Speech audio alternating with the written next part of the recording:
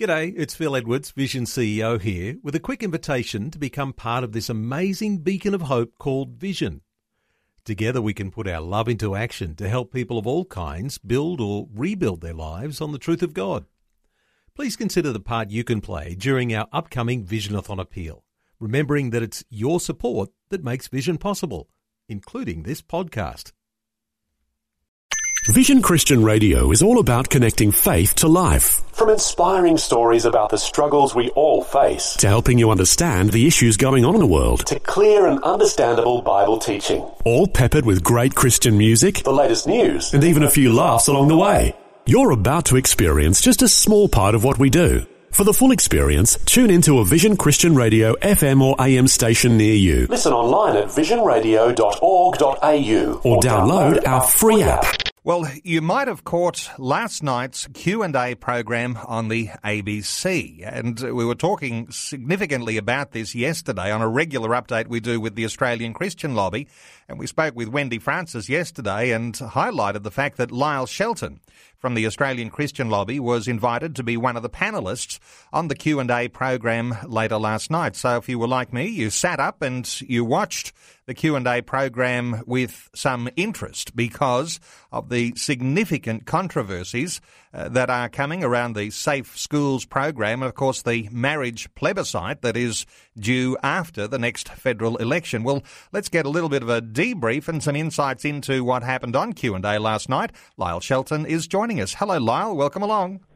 Yeah, thanks, Neil. Good to be in some friendly company this morning. Well, you're used to being in hostile territory. Whenever you're in the media spotlight and there are people who are surrounding you, almost hemming you in on every side, who are against a Christian position when it comes to a lot of these different issues. Now, if I was describing the scene there on Q&A for listeners who might have missed it, you had Dr. Kerryn Phelps on your right, Anna Burke, former Speaker of the Parliament, on your left, Tony Jones, then, of course, as the host. Then you had Bruce Bilson, Government Minister, and Michelle Levine, who's with Roy Morgan Research. Did you feel as though you were the only one there holding the ground when it comes to marriage between one man and one woman and the issues that come out of that Safe Schools program? Yeah, very much so, Neil.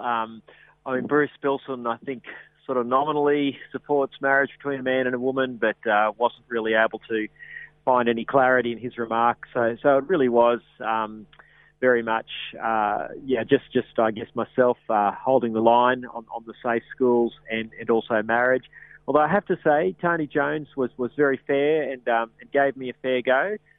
You can't expect, to get all your points across in a show like that. They obviously have to share the time and the platform with the other panellists. But certainly I felt it was a good opportunity to show some of the concerns that we have as people who want to see marriage retained and our arguments about children needing a mum and a dad wherever possible. So I just hope and pray that some of those points might resonate with people who are watching out there, because you're not going to win the argument on a panel like that and with an audience that was very much not on our side at all.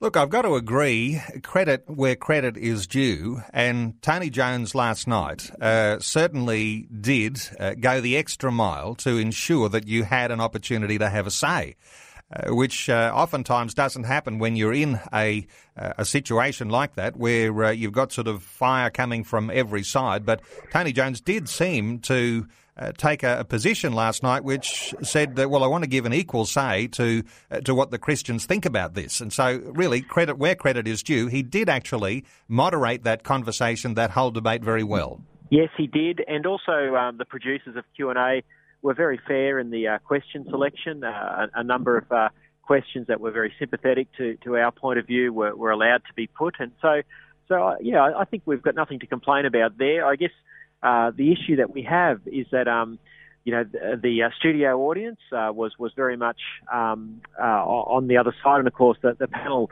was. Now, is that reflective of mainstream Australia? I don't know. It's certainly reflective of those who turn up to these sort of debates, and certainly reflective of perhaps an ABC viewing audience, if I could generalise like that. I guess the concern that I have, Neil, is if this is where Australia has got to, then I would be really concerned that we have lost our capacity as a nation to reason. If we think that having boys who identify as girls in girls' toilets is part of an anti-bullying program, or that kids should be instructed in chest binding and penis tucking and all the other stuff that comes promoted by safe schools, and if we think that kids, shouldn't have a right wherever possible to have a mum and a dad, then I just wonder, where we've come to as a nation, and I guess that's the sense of grief that I feel coming away from Q&A last night. If this is the level of our public debate where we can't even have a sensible discussion about these things, or where these things are just discounted in the public discourse, then I think we're in a lot of trouble as a nation. It's amazing, isn't it, just how short an hour is. And we have that experience too on 2020 when we're getting deeper into a topic and there just isn't enough time to explore a whole lot of really good and important areas. But so much last night on the Q&A program, a lot of ground was covered. But it still was fairly shallow. There was really, an opportunity to put a few remarks, to bring a few statistics, to perhaps deliver a line that might just cut through some of the ideas. But really, there's not a lot of time to go in depth. You really need to still get into exploring some of those issues a whole lot deeper to understand this whole debate.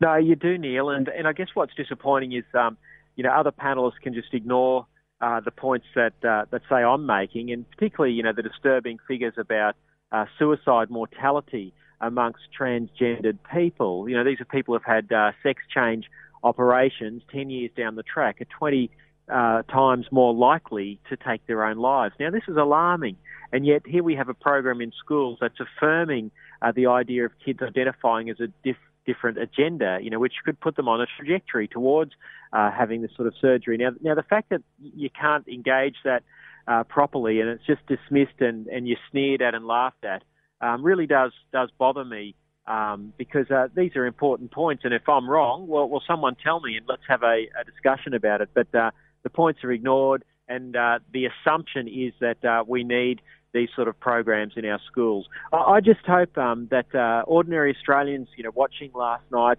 that somehow truth would resonate in their heart, and I just hope some seeds will germinate, because we really do need to awaken as a nation to what's going on, because these things are being driven very aggressively in public policy, and it's finding their way. These ideologies are finding their way into our schools, shaping the lives of children as young as 4 through the Safe Schools program. So this is a real concern. Interestingly, on both sides of the debate, Lyle, there's this debate that goes, my research is better than your research. And you were able to deliver some research findings there from the Johns Hopkins people in the United States overnight. And, of course, as I mentioned, on the panel was also Michelle Levine from Roy Morgan Research. Everyone wants to bring out their research. There is going to be an issue of credibility of research, but I guess if you're just listening to the shallow arguments, the credibility of research can be missed, but you've got to actually go a little bit deeper and find out what really is good research on these topics. No, that's right. And I was very interested in Michelle Levine's statistic that she was quoting, that a poll apparently said 76% of Australians support same-sex marriage. Now, I've never seen a poll say 76%. There was one news poll that said 72, and we think that poll was an outlier because at least 4 other polls last year had the number at 59. Now, that's a long way from 72 or 76. I asked Michelle after the program for the reference to that. She said she would send it to me. So I'll wait with great interest to see that. I'm surprised she couldn't just quote it off the top of her head, but she was quite happy to mention it on national television. And, of course, talking about those types of polls with the marriage plebiscite that would come after a federal election, obviously all of those sorts of polls are being used to try and sway the debate one way or another, and whether a plebiscite is even necessary, and isn't it just a big expensive way to try and get people to say what people in the government already know. All those sorts of things are big issues, but there is going to be a real freedom in a sense for Australian voters to be able to put their mark on a plebiscite and be able to have their say without a whole lot of people, and in this case, perhaps from the left side, pushing this agenda for same-sex marriage. So the plebiscite's going to be a very important poll to have. I think so. It's really important that the Australian people can have a say on this. The Parliament has had 17 goes at this and has failed to resolve it. So it is appropriate that it now goes to the people. It's not a waste of money. This is an issue which will decide whether or not we put in cultural cement, the idea that mums and dads are disposable to children. That's a very, very big public policy decision to make, to say that a child it's no longer assumed in law and culture that a child should, wherever possible, have its mother and father. So this is something which we all need to really focus on. And it's interesting that many of the panellists last night were quite dismissive of the idea of a plebiscite. But if they think it's got so much popular support, what have they got to be afraid of? And why wouldn't you then let the public resolve the issue once and for all? But obviously they must feel there's some vulnerability in letting the people have a say, and that to me suggests that perhaps if Australians were allowed to hear the arguments, that people might vote with common sense and see marriage retained. Well, Lyle, there's plenty more to talk about in the lead up to the election and beyond, in the lead up to the plebiscite. We've actually got a call. We'll just take a caller while I've got you on the line, if that's okay, Lyle. Sure. Shelby from Sunnybank in Brisbane, a comment on last night's Q&A program. Hello, Shelby. Welcome along. Yes, Neil. Lyle, how you going, buddy? Mate, yeah, good. I watched that last night with great disappointment. I couldn't believe the one-sidedness of that forum and that meeting, even the commentator. They never gave Lyle half a chance to state his case. There was always someone butting in on him, Miss Phelps as well, especially. They just did not want to give Lyle an opportunity to state anything that he was able, he would have been able to state in quite right the argument for the Christian point of view. Shelby, interesting that you can have different perceptions about that, because having just aired my own thoughts that actually I thought Lyle got quite a good run. Lyle, you thought you got quite a good run too, but we did note that there was a shallowness and you couldn't go into a lot of detail. And yes, there were lots of people batting in on you all the time. A quick response from you, Lyle, because we'll have to let you go in a few moments. Yeah, look, I understand what Shelby's saying. Certainly I felt Tony Jones was fair. But there were just so many things that could have been rebutted, which I just didn't have time to.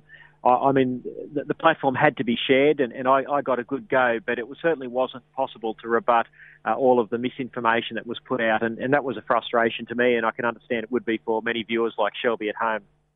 Well, Shelby, thanks so much for your input today here on 2020. And to you, Lyle Shelton, really appreciate you taking time to give us a little bit of a debrief, something of an update on last night's Q&A. For those who did see the program, it was a program worth looking at, and I think people would be able to find a podcast of that on the ABC website too, to be able to just see how you performed in that setting. And I think it would be a valuable thing if, for listeners to actually go and access that and have a little look and just see how you actually did.